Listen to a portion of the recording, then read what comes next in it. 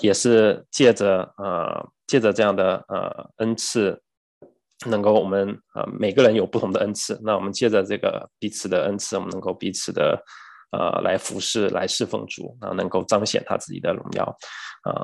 另外讲到这个新社会的这个理想，讲到我们教会的建造就好像是一个新的一个社会这个社会为什么叫新社会？因为它是都由这个新人组成的，我们都是在耶稣基督里头成为一个新人能够同时呢从个人从家庭也是基督化的家庭一个和世上的世界这个外面世界不同的这个价值观的一个家庭另外讲到我们在工作上也能够尊基督为主是无论做何事都是像是为主做的这样的一个新的一个全新的一个有新的这个价值观人生观和世界观的一个社会。最后就提到这个属灵的征战讲到当我们要彰显基督的丰盛的时候在地上一定是会有属灵的征战出现这个属灵的征战是在各个层面，在我们信徒每天的生活之中，无论是家庭生活、个人的追求，还有这个工作当中都会出现这个属灵的征战。上次我们也是提到这个。在属灵征战之中，我们要穿戴神所赐的全副的军装这样才能够与魔鬼来征战在这地上为那荣耀的国度能够来打仗在打仗中可能会受些苦我们要数算代价，我们来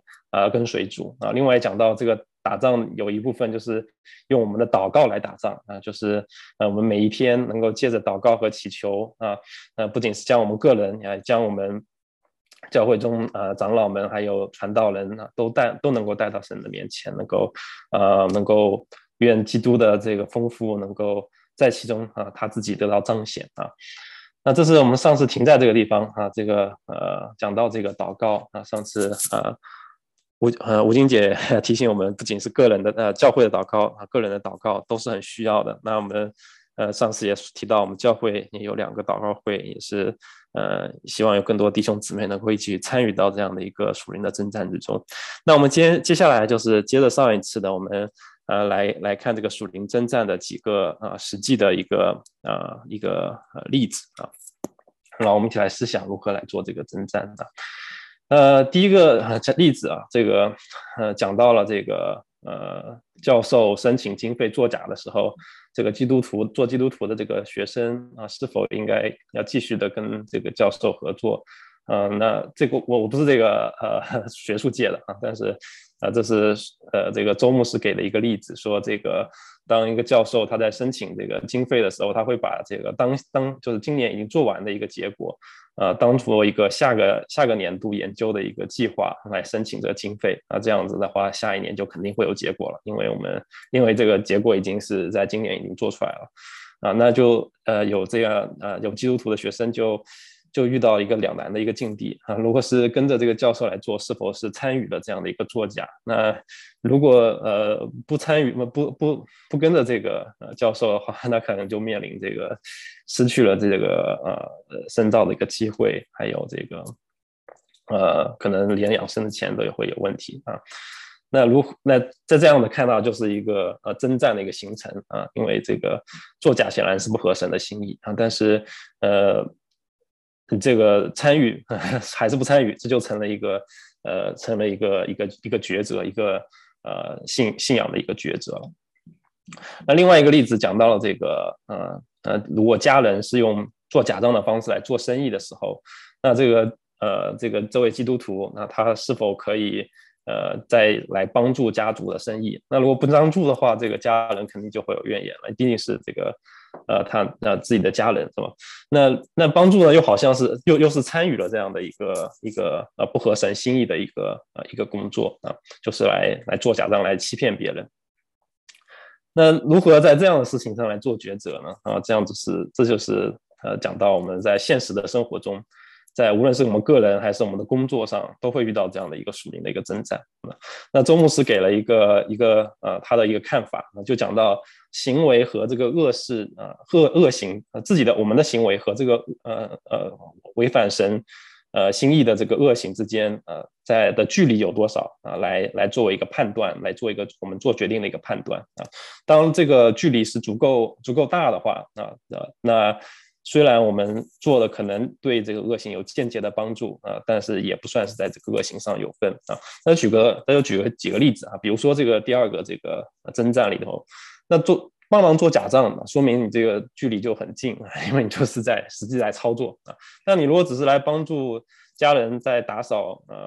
他的 office 或者是帮助这个帮助他这个清洁一下他的办公室或者清洁家里那这种情况下虽然说你好像是间接的参与这个工作但是你和这个做假账这个恶行之间是有足够的一个距离那这样的情况下你打扫办公室就不算是参与了这样的一个恶行那另外一个例子他是举了这个在耶稣在那个新约圣经上记载的这个有人问这个耶稣这个纳税给这个给罗马政府可不可行那耶稣当然是说用很智慧的这个神的物归给神，人的物归给人所以我们也可以看到所以耶稣也是看到这个纳税是一个需要包括这个有人来向耶稣要纳税的钱的时候，那个彼得取那个鱼里头也拿出了这个纳税的钱也交上去了那所以即使这个耶稣知道这个纳税的这个税钱可能是会干出很多这个不合神心意的事情但是这个还是需要去做的同时这个和也不算是在恶行上有份这就是讲到这个距离当然这个距离既然讲到这个距离我们就很难去好像有一个这个标尺到底是什么样的距离算是足够的距离呢说到底是多少了这个距离该如何来衡量呢那周牧师又提到就是说我们应当来依靠圣灵带领当我们在思想要不要做一件事情的时候如果我们里头有疑问或者是我们良心有不安那就不要信这边引用了2节的圣经在罗马书14章23节里头提到了这个吃祭物的事情拜偶像的物的事情他说若有疑心而吃的就有罪了因为他吃不是出于信心那凡不出于信心的就是罪了另外这个约翰一书也是提到我们的心若不责备我们就可以向神坦然无惧因为我们一切所求的就从他得到因为我们是遵守他的命令也是行他所喜悦的事情所以这边虽然是这个好像是很模糊好像没有给出一个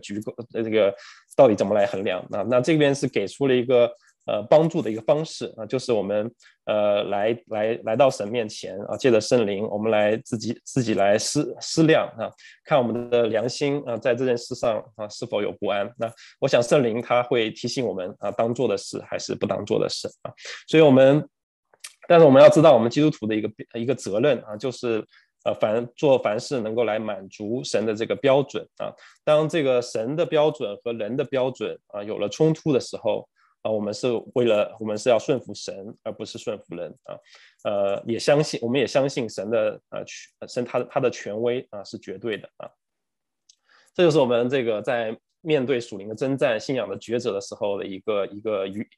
这个介绍的一个原则就是我们来依靠信心依靠圣灵让我们来判断我们的行为是否可行同时我们要带着顺服神而不顺服人的一个心态来行这是第一个方面的一个实例那第二方面的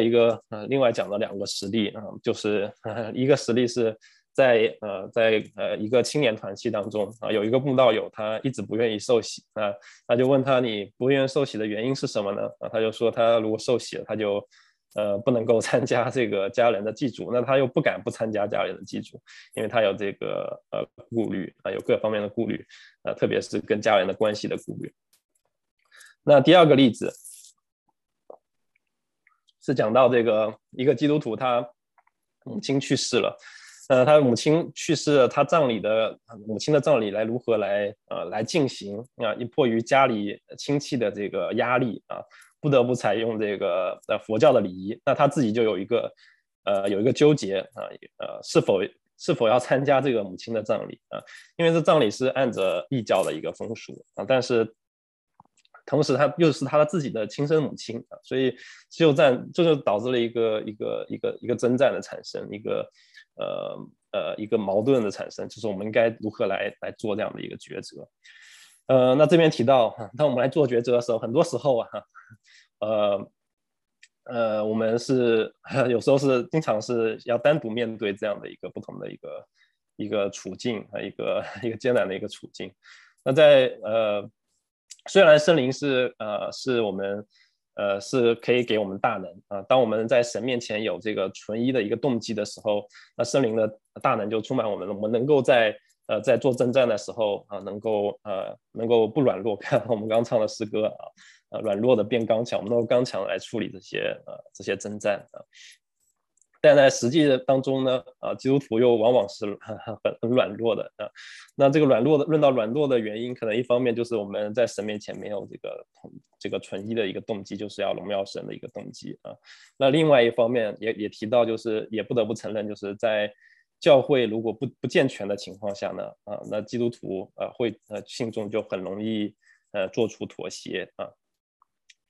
为什么这么说呢？我们可以举一个例子啊，就拿这个青年团契这个慕道友来说，那他为什么不愿意受洗？因为这个是跟家人他跟家人的这个联系啊，是胜过了跟这个团契的一个联系。那在他看来呢，就团契可能更像一个社团啊，或者是一个社交的一个场所，而不是一个家，因为他的对自己家是胜过了对这个团契的一个委身啊。那这个也是很容易产生的，因为你想他如果是一个青年团契，他可能还在上学，那他需要家人给他这个供给啊，经济上的供给，不仅是经济上的供给，他如果毕业了，他要找工作，那可能很多时候还需要家人来帮助他。那他没有工作的时候，也需要家人来支持他啊。那在这种情况下，当他有困难的时候，如果他所在的团契，有没有给他会产生这样的顾虑，就是他这个团契能不能够给他足够的支持啊？他如果家人因为这件事情不再供给他了啊，那这个团契能否在经济上供给他啊？能否帮助他在这个没有工作的时候也能够生存啊？那这就是很多时候人需要考虑的，就是基督徒我们都是人了，都需要考虑这方面的事情啊。所以讲到如果教会不健全的时候呢，那这个信徒就很容易没有这样的一个归属感啊，觉得这个教会可能只是一个社团，不是我们的家，不是我们所归属的一个地方啊。当然，但是当这个教会健全的时候，有各样的机制来关怀、来带动啊，能够给这些无论是慕道友，还有我们信耶稣的人啊，我们有更多的这样的归属感的时候就可以帮助我们在处理这些伦理上的一个抉择的问题的时候，能够不容易妥协啊。这就讲到这个教会的一个需要给人这样的一个归属感啊。那教会作为一个新的一个社会啊，就是在这个制度上也能够来帮助这些信徒，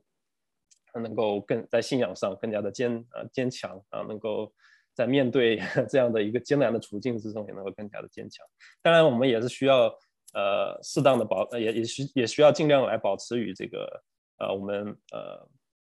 就是在这个新社会之外的人的这个关系，这是比如说和家人的关系啊。但这个家人的关系和家人的关系不应该超过和神的这个关系啊。但这个度的把握是我们需要常常来思想的啊。那如何来建立教会这样的一个新的社会这样的制度，能够来帮助信徒更加的坚固更加的刚强呢？就这边讲的两个建议啊，一个建议就是我们需要常常的来检讨、来悔改来思想我们所做的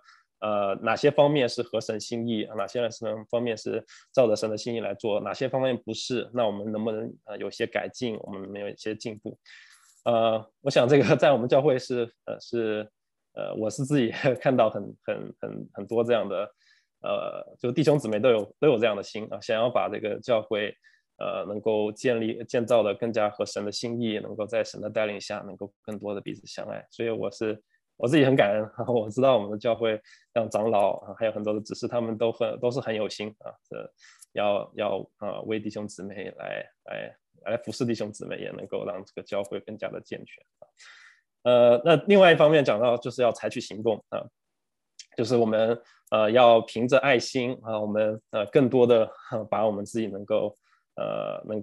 参与到其中啊，从我们自己开始，然后我们能够来影响别人啊。这个行动不是说我们好像有一腔的热血，我们要干一番大事情啊，然后看到哪里不满意，今天我们这个医生长老给我们信息也是提到这一方面，我们不是说看到这边不行，我们就赶快这个提出我们的抗议，然后要这个搞一个大改革，然后也不是不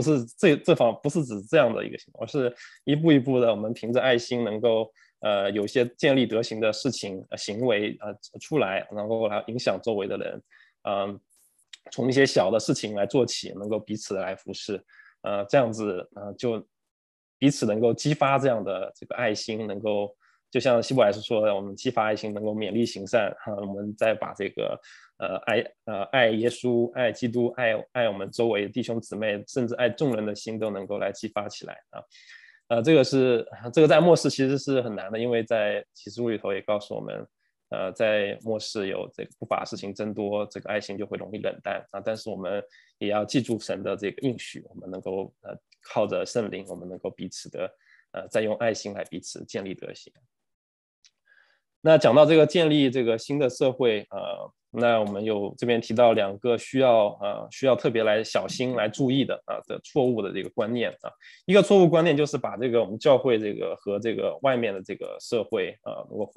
混在一起了啊。其实教会只是这个大的一个社会中的一个小的社会啊。那大会和这个外面的世界是大的社会，是世界上的社会是有分别的啊，因为耶稣很明确的说他的国就基督的国是不属于这个世界的。那这边也引用了一个叫 Paul Henry 这位弟兄啊，他自己来分析美国的这个作为一个例子啊。他讲到美国的这个国民宗教就是国教，很多的术语都跟这个基督教是相对应的或者说援引了基督教的术语啊，所以很多基督徒都把这个美国的国教是当作是基督教啊，所以把美国当作这个基督教的国家啊，其实美国并不是一个基督教的国家，还有很多的这个不同的宗教在其中啊，那自己本身的这个国教也不是基督教啊。那这个其中的一个掺杂之后呢，就很多人就把这个基督信仰和这个政治所合在一起了啊，甚至有些人会认为我们基督徒得不得救是因为我们站的这个政治立场来决定的啊。那这就导致有很多这个教会中会有这个纷争会出现啊。另外也提到两点，一个就是在福音在基督福音在美国传开的时候，也有很多人把这个福音的信仰和这个右翼的这个思想连在一起，把它们结合到一起了，那就产生了很多的这个矛盾这个是显然是不对的因为我们知道这个我们本身得不得救，我们的思想和这个政治其实是有分离的那很多政治上的东西也都是掺杂的，就是说虽然这么说出来的很多都是用包装过的，所以你看上去好像听上去好像是头头是道，跟这个我们的信仰好像没什么冲突，甚至是很合乎我们信仰，但是如果是仔细来参考的话，里头就有很多的掺杂在里头另外一个错误就是在美国这个社会就会把这个信仰基督信仰和这个中产阶级的文化连在一起这也是不一样的。那我们知道耶稣基督的信仰当然是给所有人的无论是穷人富人你在社会上面的地位是如何，我们的基督信仰对每个人都是一样的就讲到这个美国作为一个例子那提到我们在这个我们在建造教会这个社会新的社会以后的时候，我们要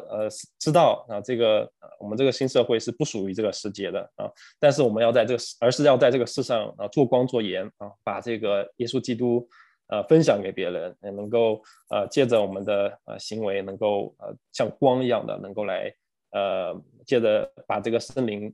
能够在我们身上的这个作为能够彰显出来这就是我们前面讲的，我们能够在地上能够来彰显耶稣基督他自己的丰富借着教会来彰显，能够吸引更多人来归向神。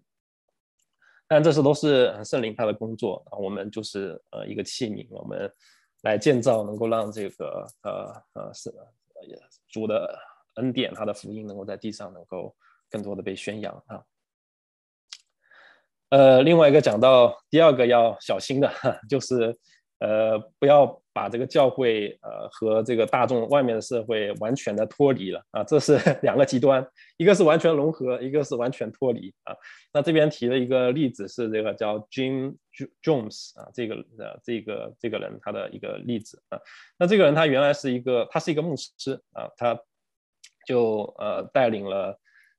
他在年轻时候就带领了一些人到了这个非洲的一个土地上去开辟福音的这个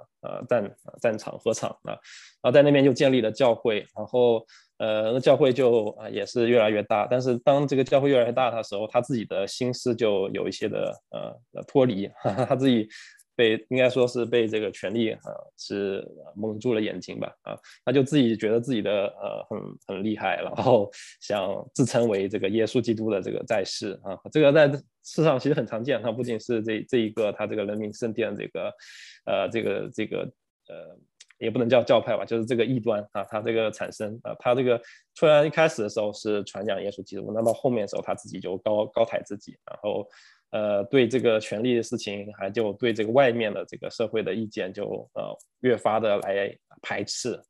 以至于有人来要外面报社或者是一些社团要到他们中间来访问的时候呢，他就把他们排在外面不让别人进来就是把自己这个会众完全的隔开了最后当他有一个社团进去来采访他们，他把他们赶走了之后呢，他自己可能也是精神上有些崩溃到最后他就告诉他当时的900多个会众说，我们这个人民他所谓的人民圣殿到了结尾了每个人要求每个在当中的都服毒自杀所以那个事件造成了900多1000个人的死亡自杀的死亡，所以这也是给我们一个提醒了，就是当我们来建造教会的时候，我们并不是与外面就完全的脱钩了我们当然也是在这个世俗的这个大众的社会当中我们来如何来建立基督的德行，如何来在耶稣基督的领导下能够把他自己的爱，把他自己的恩典能够彰显出来。另外也是提到我们传福音的时候我们也不能够用骗的他这个是真务实用说不能用骗的，就指的是什么？就是我们在传福音的时候不应该仅仅是打这个感情牌，或者是用一些一些感情攻势来把人家这个一定要把人家给带进来我们要知道传福音最重要的工作是属圣灵的风随着自己的意思吹所以就是讲到圣灵他自己来在这个慕道友当中做贡献不是我们所能控制的但我们传福音所重要的事情呢，就是我们要来祷告求圣灵来动工我们同时要相信主权在神的手中，然后我们要来顺服相信神一定会，如果是神所拣选的这个人一定会被圣灵所打动能够来归向神这是给我们传福音的一些的提点一些的提醒那当我们在地上更加这个合乎中道的来建立教会的时候，那教会就会更加的健全，那自然而然的这个耶稣基督也能够在地上被高举，被得到荣耀那讲到这个传福音这边还特别引用了这个彼得前书的一些的教训来给我们一些提示，如何在领人归主的时候有一个健康的一个心态在彼得前书3章14到15节说，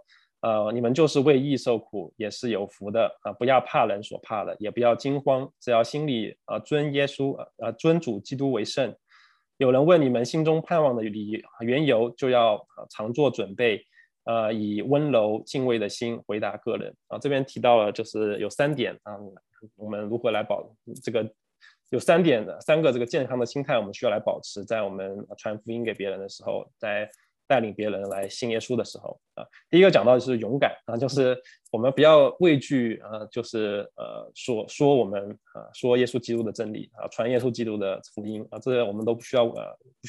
惧怕，不要怕世上人所怕的，好像我们传这个就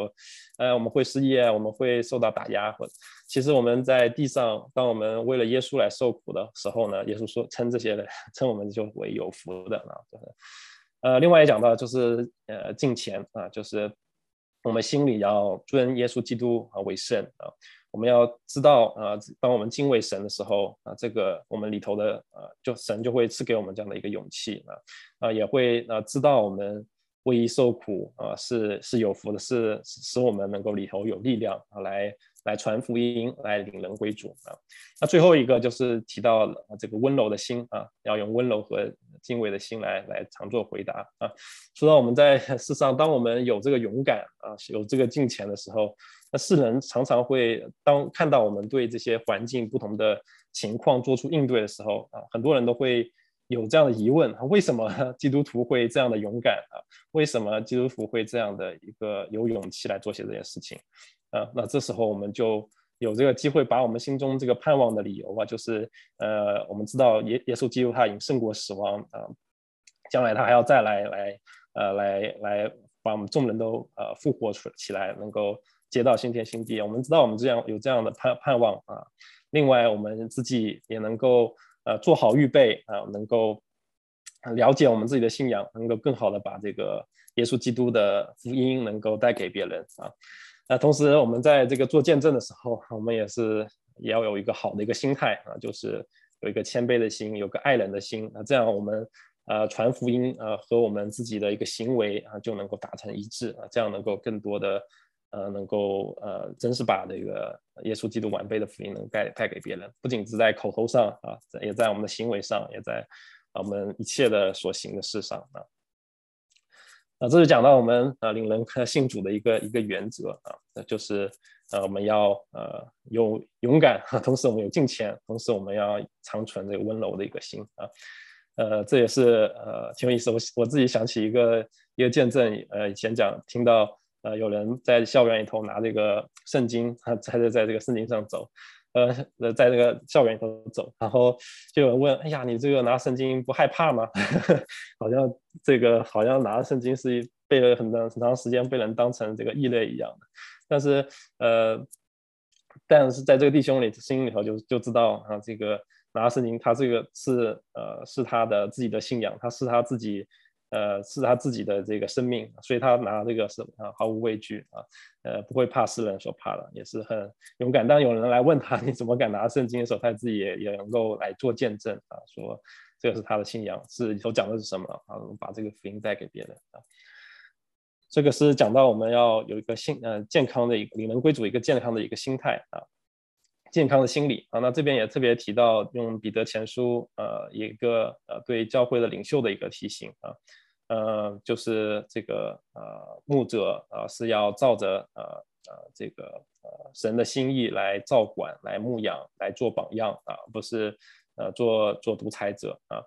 高抬自己。那其实在我们教会我们看到我们几位长老真的是非常的谦卑他们都是以身作则给我们有很好的这个生命的一个榜样在我们面前。那我们也能够照这个榜样，我们能够更多的来学习这些牧者们的样式当我们在这个遇到各样的这个不同的抉择的处境的时候，我们也能够有这个判断力，如何能够按照准则处境，按照兴旺爱的标准，我们来做这个决定当然这个牧者不可能是统管所有的所以这边也是提到牧者也是来教养我们，让我们有这样这个判断的心这也是我们每一个信徒都需要来学习的最后了啊，最后讲到我们如何来在这个社会之中，我们来实践这个新的这个社会，就是讲到如何我们来建造这个团契，如何建造教会，能够让教会更加的这个完全，更加的健全。就是这边是援引周牧师援引了这个彼得前书的这一段的圣经4章7到19节啊，我们相信大家都很熟啊，不知道大家会不会背啊？我自己对这段经文最早的熟悉是我记得当时听这个立群兄带我们唱这首诗歌，这个万物的结局近了，所以我们要谨应神之手，谨应心祷告啊，这个是我们常唱的诗歌啊。最要紧的是我们要彼此的相爱，因为爱能够遮掩许多的罪。我们要互相的款待，不发怨言，个人照着所得的恩赐彼此的服侍，做神百般恩赐的好管家啊。这是大概这个我们常唱的这个诗歌啊。所以这段经文就提醒我们在末世这个教会啊，是一个在末世教会我们需要认真的来做人，我们要警醒的祷告就是我们要常常来谨慎自守，警醒的祷告。同时我们要彼此切实的来相爱啊，因为我们知道这个万物的结局近了，就是这个世界将要过去。那我们虽然作为在末世这个团契啊，我们末世这个教会啊，我们是不会一直待在末世的，因为在有一天这个耶稣基督会再来啊，这个现在的世界就不再存在了，那会有一个新的世界，新天新地啊，我们在其中，我们是在那个新天新地当中来生活的。另外一个讲到就是既然这个万物的结局近了，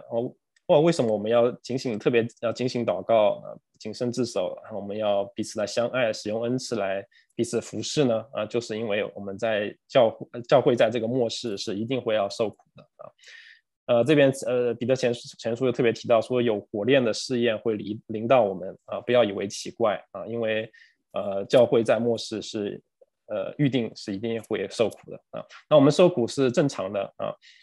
我们要先为义受苦，然后会进入到荣耀之中，耶稣会再来接我们到荣耀之中。在这边讲的受苦并不是因着我们行恶来受苦因为我们知道当我们行不讨神所喜悦的事情的时候，那必然会在地上会承受一些后果这是就是因行恶而受的苦难但是我们这边讲到是我们是为义为了耶稣基督会受到一些苦难。那这样的受苦是无缘无故的受苦比如说这个国内就有弟兄他做这个弟兄姊妹做这个accounting 就是做账的时候，如果他不愿意做假账，那有可能就被 fire 了，就是没有地方工作了但他为了神的荣耀，他愿意承受这样的一个苦在地上的这个苦难我们如此行是为了要荣耀神，能够同时证明给魔鬼看，我们是对神忠心的一群人。那这边也提到说，这经文里头提到说，时候到了，审判要从神的家里头开始那这周牧师的解读是这边指的就是教会会在末世的时候经历这样的一个审判，就是为基督受苦的一个过程这是第二点，讲到教会在末世一定是会受苦的那最后也讲到最要紧的事情呢，就是要彼此的相爱，而且这个相爱不只是口头上的，而是要切实的是要有这个具体的一个行动在其中的这边提到几点见证刚刚我提到就是当有弟兄姊妹因为不肯做假账而失业的时候，那教会主动的出来照顾这样的肢体能够供给他经济上的需要在他找到下一份的工作之前，能够在家庭你能够有足够的维持生计的这个环境另外讲到这个照灌住院的弟兄，当有弟兄姊妹这个受到疾病的冲击的时候也能够教会能够主动的在其中有关怀我想这不仅仅是这个书上讲这个见证在我们其中其实也有这样的见证。在年初的时候我们也听到很多得这个新冠的弟兄姊妹也受到了很多弟兄姊妹的这个扶持像这个就是爱在我们其中，我们有这样真实的爱的这个行为出来啊，都是讨神所喜悦的。那最后这个见证是讲到，当地有一个女孩子被受到感情的欺骗，最后怀了孕啊。那教会我们通常之前我们的教导是这个神是不喜悦堕胎的啊。那她生下的孩子怎么办呢？正好就有一对年轻的夫妇，他们就提前结婚，把这个孩子领养过来啊，做他们自己的孩子啊，能够帮助这样的一个女孩，能够不再因为养孩子是很辛苦，我们有孩子都会知道，我们养孩子是很辛苦的，不仅是物质上的、精神上的都有很大的需要，身体上都有很大的需要才能够抚养好孩子。那这样的一个领养就是一个出于爱心的一个行为，能够甚至帮助到避免这个恶的产生就是堕胎这样的事情产生。要真实的能够扭转这个堕胎这样的局面啊。所以我记得之前邵明弟兄在我们中间也分享过，每年堕胎产生的死亡数是非常非常大的所以如何能够避免这样的恶的产生，就是我们要有真实的这个爱的行为能够出来啊，不仅是我们个人在教会也能够作为一个整体也能够出来。所以在我们整个教会来说，我们需要来学习关怀关心弟兄姊妹在生活上的实际的需要不仅是这个精神上的、物质上的各个方面的层次的需要都需要被关怀到所以我们要花这个人力物力还有时间我想可能最难的就是这个时间还有这个人力上都需要，所以我们需要更多的弟兄姊妹每个弟兄姊妹都能够起来今天玉春长老也提到了这个一个数字，这其实是不仅仅是其实玉春长老也提到这个是其他的牧者他们在这个牧会的经验总结下来的，教会大部分教会都是5%到10%的人牧养这个服侍剩下90%-95%的人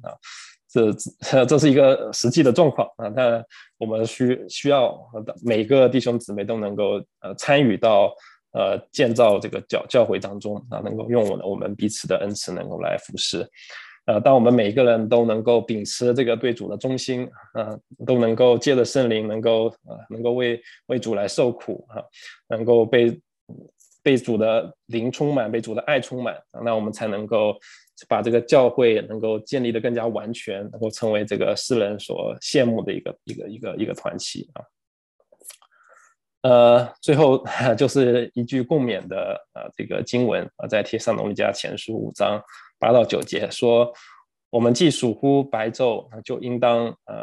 谨守把信和爱当作护心镜遮胸，把得救的盼望当作头盔戴上，因为神不是预定我们受刑，乃是预定我们借着我们的主耶稣基督得救这是对我们的一个我们彼此的一个共勉就是我们要借着有信有望有爱在我们其中能够建立我们的德行，能够也建立我们的教会在这个地上为主发光，也是将来进到荣耀中与神永远的同在就是做我们这个整个信望爱这个组织学的一个打结。好，最后是Q&A 大家有什么问题的可以提出，或者分享的都可以提出来，我们一起有一些时间能够有一些交通。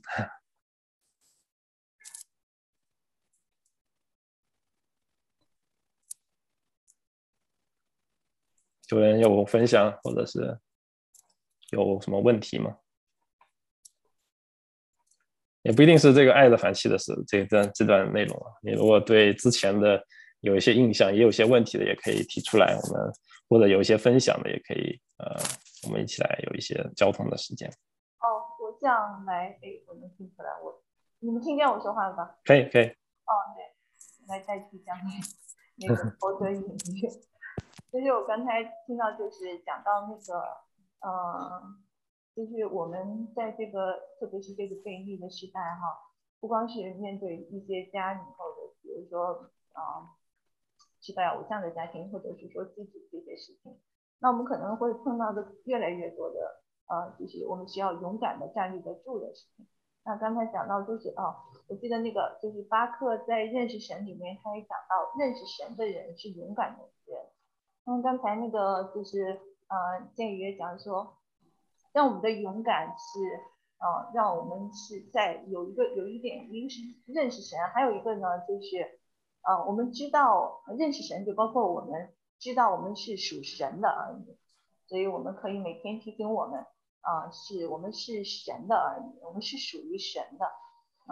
神是我们的阿爸父哈，这是我们可以常常每天早上可以提醒我们自己的。然后还有一个就讲到教会的归属感哈，那么教会的归属感，我觉得这一点我也是深刻有体会，就是说那就是彼此相爱，就刚刚讲的，我们要彼此相爱，彼此相互，那么我们才能够弟兄姊妹有一个归属感。那我们是归属感的时候，我自己就亲身的经历到，还有我记得我那个时候信主了没多久，刚刚信主了没多久的时候，我当时就是王牧师在我们教会，他也是非常有爱心的。那时候我也很就感受到我是神的儿女，我就有那种归属感了。特别是我会去做学到处日本，然后加拿大到这里我们到了那个时候，我觉得是圣灵的工作，就是让我们觉得教会才是我们的家，我们是属于神的了，太好了，我就有了这个归属感。所以那我就回中国传福音的时候，我妈妈是一个非常强势的妈妈，我一般在我妈面前说话不敢反驳她，就是会比较她说什么就是什么，我几乎不会用很强的那种语气跟她说话，然后因为她就会更厉害，就是这样，所以我一般不敢。但是那次我回去给她传福音的时候呢，我就跟她讲福音怎么样，然后呢我妈妈就不相信嘛，因为她就说了一些话。我觉得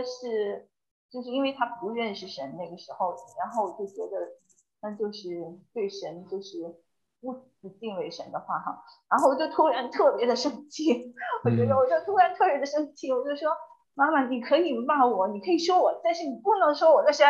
我说特别厉害，我当时这么说出来，我自己都吓了一跳，我就说我怎么会有那么大的劲儿勇气对我妈这么说话？就是特别就是我不知道哪来这个勇气对我妈这么说话，然后我就说完以后，我就被自己吓着，我就想糟了，我妈不知道会对我这么样，但是我就觉得特别感谢主，我妈就愣住了看着我，然后来她信主了以后，她说哎，当时你给我传福音的时候，我说了一些，然后你就突然对我特别的就说的那些话。他就突然就想到，哎呦，我们家女儿从来都有这样的说话，那看来这神是真的，所以就是说，就是你感到你真的是属于神的，然后你也属于这个教会，这个是你的家就是说你真的就有那个勇气因为你知道你不是一个人在面对这个 challenge。那我同时也想到我的女儿，就是我家女儿也是非常内向的一个女孩子，他就是总而言之特别害怕在人面前说话，特别内向。但是他前年嘛，他去了他们学校的那个 mission team，就 JARS，大家他后来回来在这上面做的见证。我想大家看他做见证的时候，我和玉春就是都看到他不一样了。记得新政那时候他讲了，李先生也说，哎，怎么觉得那跟过去想的不一样了？就是我觉得他就是因为他去了这个 JARS 这个 mission 的trip 吧，因为他们他觉得他是 belongs to 这个 team，他属于这个 team， 而且在这个 team， 他们不光是那一个星期去那儿，在这之前他们已经在他们学校里比如今年吧，他明年又开始了，那今年他们现在已经有开始了报名，然后他们就会隔1、2星期就这些人在一起就training然后再隔1、2星期再training，所以一直准备到，反正在这个过程当中呢，他就建立起来一个 teamwork， 所以呢，他就觉得他在台上去做见证的时候，他是为神做见证，为了他们这个 team 做见证，所以他这个时候就有了勇气。他不是觉得自己孤身一人，那个时候就会有胆怯，对吧？所以呢，这就是说为什么我们教会里面的时候要彼此相爱，就彼此扶持，这样的话让我们觉得我们是一个团体，不是我一个人。那个，所以就从这些事情上，我们再次就是说回应今天的这个电影讲的这个哈，就是说勇气从神而来，勇气是哪来的？勇气是我们对神的认识，我们知道我们是神的儿女，我们知道我们的神是什么样的神。还有勇气也在于我们彼此相爱，就是我们爱神和爱人，我们彼此相爱是一个家，是一个互为肢体的，我不是一个人啊。所以我就是说希望大家能够更加的去爱神和彼此相爱。谢谢回应。感谢主，谢谢红英姐的分享，非常的感人。确实是这样，当我们对神认识的更多，我们对神的爱就会更多。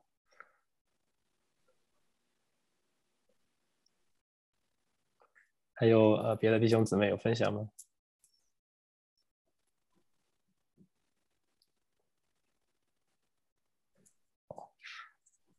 可能没有了。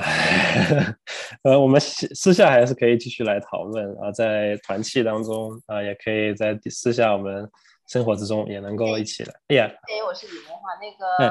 因为下个礼拜就是那个万圣节，想一个是替那个，因为小班的家长有问这个问题，就是说我替小班的家长问一下哈，就是大家是因为小班家长有一些是刚刚开始上学，或者是时间不是很长，就是大家是怎么样去处理这个万圣节的问题？那我们的孩子是稍微大了一点，就是说我知道的以前的一些方法，就是说把孩子从学校里面接出来，这是一种方法哈。那我现在自己我有一点困惑的地方，我们以前是在那个教会学校，然后我们自己家呢那个位置也是一个相当于一个死胡同里面，就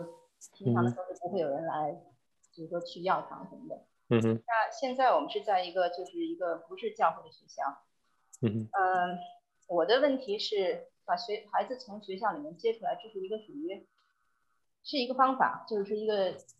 会的一个方法，就是说是一个比较怎么说比较保守哈，就是说那我就不参与，是吧？然后我现在自己一个问题是我们那个学校是组织那个叫 trick and trunk， 就是小朋友的家长他们会组织小朋友的家长，就是在那个每人开一个车的那个后备箱打开，然后在后备箱里面做一些，就是他是说让你尽量的有创造性去做准备一些游戏，准备一些玩具、一些游戏跟糖。我就是说我这个地方不是很清楚，当然我觉得这个是说看你个人那个感动了。我在想，就是说我们班上有11、12个小朋友，但是有3家是基督徒。然后我们要不要我们3家？当然今年可能是时间上来不及，我就想我们要不要，就是我们3家在一起做一个这个车，然后是这个信仰主题的。然后就是那个学校的大的原则是说不要弄那些害怕的东西。说你可以，有的人比如说是做这种机器人主题，有的人做其他的。然后就是在这一点上我还没有太想清楚，还有我是也想听听大家就是说是怎么看的。对，就是说因为永远是可以把孩子弄出来，对吧？但是呢这个是一个有一点就是说更有主动的，更主动的，攻为守的这样的一个方式。所以对，我希望听大家的意见。这是很好的很现实的一个问题。不知道大家怎么看？当然我们家还小，可能还没有这么大的难处。我之前几年都是就像莹姐说，就是以守的方式，能逃就逃啊。如何更正面的方式？之前好像我们几个月前讨论的时候，好像有人提出来，就是可以更积极的做一些福音的单张，当别人来要钱的，不是要钱，要糖的时候，可以给他们发一些这个基督信仰的单张。这个可能是就是刚刚莹姐提到的，可以以攻代守的一个方式啊。但刚刚莹姐提到这个情况，就是在学校当中如何来行。对不起，我讲两句话哦。对，当然你要讲吗？你分享。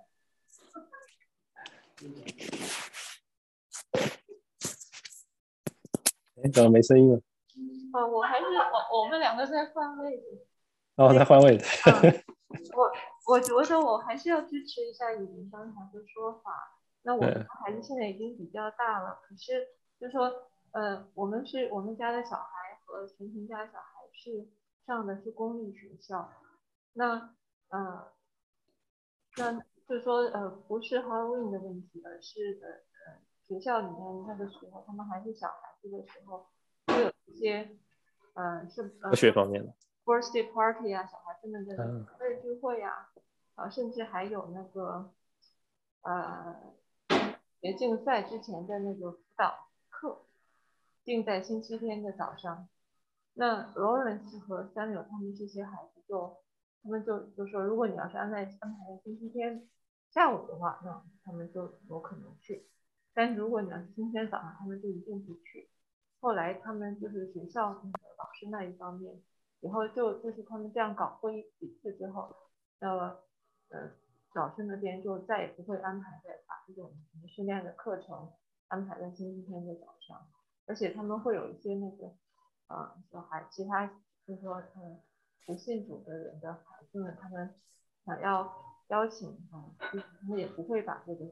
生日聚会搞在星期天的早上。那就是说，如果你要是站着就是起来反对，那么他们就会到别人妥协的时候。你要是就说，当然你要是就说，哎，这个小孩这个星期天早上他要参加足球队，他要去踢球，那他要跟着去的话，那么他就会自己就失去了这个见证。然后以后小孩再大的时候，你说你一定要参加主日敬拜啊什么之类的，就不一定有那一套。谢谢张月姐分享。轮到我了。讲的话就是说，我们活在一个多元化的时代里头，所以呢，有这种冲突呢是会越来越多。那么我们在面对这些冲突的时候呢，我们有什么样的态度来对待？逃避当然是一个方式，那么呢，我们就会影响力会变低。第二个呢，就是我们刚才说的对抗，其实呢大可不必，是吧？因为对抗呢，你就有一个去冒犯他，也觉得自己被冒犯的这么一个心态去进行。所以在现在这个时代之中呢，我们要有一个心态，就知道说，我把我自己的基督信仰亮出来是一个很正常的事情。我把我自己信仰，要求我所生活的这个态势，应该是个正常的事情。就像跟一些人要过万圣节一样，我不过或者我以我自己该用的方式去过，是个正常的事情。所以我觉得第一件很重要的事情是我们的心态要来调整。我们要调整到一个地步，就是说什么？我去做这些的时候，我的目的不是去冒犯你，而你做这一切呢，也不是为了冒犯我。因为我们现在做的时候，常常在心态里面有一个很强烈的心态，觉得说你这样做的话，我不介入，我如果一介入的话，我就会。那么我们把这一个心态办正之后呢，就出现一个事情，就会有冲突出来，或者说是不同就出来。这个不同出来是一个好事情，这样就可以 engage to debate， 这样我们就可以开始有一些辩论，有一些探讨所以如果一个人他对我这个事情觉得我很奇怪，我告诉他我不奇怪，我就把我为什么我这样去做，我就告诉他，而他可能还说不出个所以然，他一定要那样做。因为他那样做只是这个世界这样在做而已所以这样有这个engage debate的时候，就把自己这个事实上就是一个方式，就把另外一个 option 给了我们所面对的人。所以我前面提到，就是说我们现在活在一个多元的社会里头的时候呢，我们要做的工作就是把这个 option 呈现出来，然后圣灵在人的心里头动工的时候，我们所给的是在基督信仰上这个 option 就会被人所接纳，这样是这就是我们现在传福音的一个必须要有一个心态啊，就是我们前面讲的要打仗的心态。我们打仗的时候呢，如果你是热血沸腾的去打仗，那个圣经上告诉我们，不是以属气的征战，我们乃是以属灵气的征战。在这个征战之中的时候呢，我们就要穿戴神所赐的全副的军装去做。那么我们心态一平和，像高手过招一样，那么你就会得胜的很而且知道得胜不在于我们，而在于神的工作。我们要做的只是把这个信息，把这个生命的道表明出来，神在人的心里的做工，他们就会把这个把这个福音的信息就会接收进去我觉得我们现在最要做的工作就是要有机会把福音表达出来，把福音 present， 然后给人有一个 option choosing。现在这个 problem 就是我们没有一个，要么我们没有足够的勇气，或者要么我们有足够的机会去 present the gospel to us， 把这个神的把基督的福音给展示出来我想我就分享这么多那么后面有人在分享。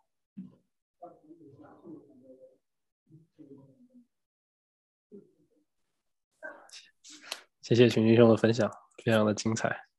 我觉得是给我们一个思考，是不是？有时候我们常常说，我们没有什么传福音的机会其实有很多时候是传福音的机会我们退后了，没有把握住。说到传福音的机会，如果我们在这世上每天活着，不管你是在什么工作岗位上，不管是当老师还是当学生还是当家庭主妇，只要你活一天，我觉得我们不能推卸我们的机会，因为神说要让我们每一天可以做人做光。其实我们很多可能没有机会说那么多，但是如果我们每一天活在这个世上，我们就不能推卸做人做光这个责任。可能我们的每一个很简单的递给别人一杯水，对吧？耶稣都是用递给那个小子，因为爱他的缘故，就每一点小事其实都被主纪念，所以每一天我们都有机会为他做人做光，鼓励大家。是的，每天都为耶稣而活。还有人要分享吗？我不知道有没有解答理解问题，可能还是需要更多的探讨的，就是可能有些时候可能需要私下来，我们也可以有一些更深的探讨。关于意林这个问题，我就说一点我的 observation。那个就是在好多年以前，就是我的小孩可能是6、7岁或者什么那种 age 的时候，当时因为他们学校就是有那个 Halloween 的那种各种 celebrate， 我们一般就是 either 把孩子拉回来，或者就是给老师写个 note 说，就是说在学校这种活动，因为我们的 belief， 所以我们就不参加了。然后实际上我们还不仅这种不参加，还有就是说有的时候在这个临近 Halloween 的时候，他们老师就会让他们，比如说 art 老师让他们画这种骷髅南瓜这种骷髅灯什么，我们也会写个 note 说我们想画 something else， 不想做这个东西。关于这个就是说在好多年以前呢，当时有一次就是我们收到那个三村 Sweet Village Church 的一个 invitation， 他们也是办那个 trunk and treat， 也是像以林说的，就是说在那个车的后备箱里，然后放一些装饰然后而且他们是在他们教会的那个就是那个 parking lot 在那儿办这个。然后我们去过一次，但是就我的 observation 来说呢，至少我 personally 我不是很喜欢那个。第一呢，就是说他们那些东西呢，装饰的并不，就是说我不是特别欣赏，但是就是说以林说他要做 something， 这个跟传福音有关的，我不知道会怎么样。还有一个就是说我们就是没有穿任何衣服，我们就去看看。但是我们发现就是那里的教会的很多的孩子，他们去还是化了妆的，就是说他们虽然不是穿着这种骷髅穿着那种衣服，但他们什么扮成仙女扮成什么，就是说 look nicer 的那么一些看起来人畜无害的那些 figure 过去。但是呢，我们就觉得就是说让孩子还是觉得这一天是 something special， 我们一定要 celebrate。我反正不是很认同这种，就是说我不想让孩子觉得这一天真的就那么 special， 我们一定要 do something。所以呢，我们也就去过一次，以后就没再去了。就是我 observation， 就是说，我对至少 Sui Village Church 的那个 trunk and treat 的不是很 positive。谢谢陆毅兄的分享。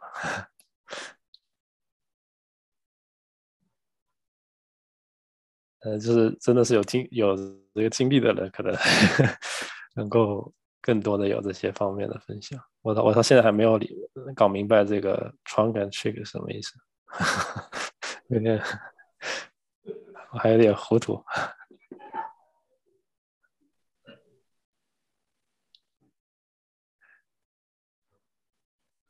好，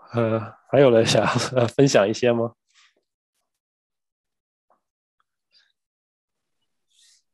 我们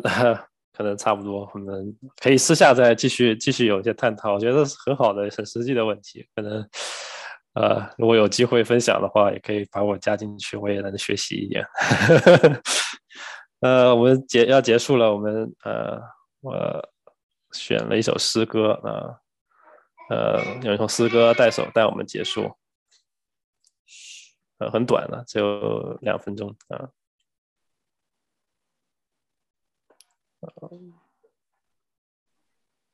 不知道能不能听得见。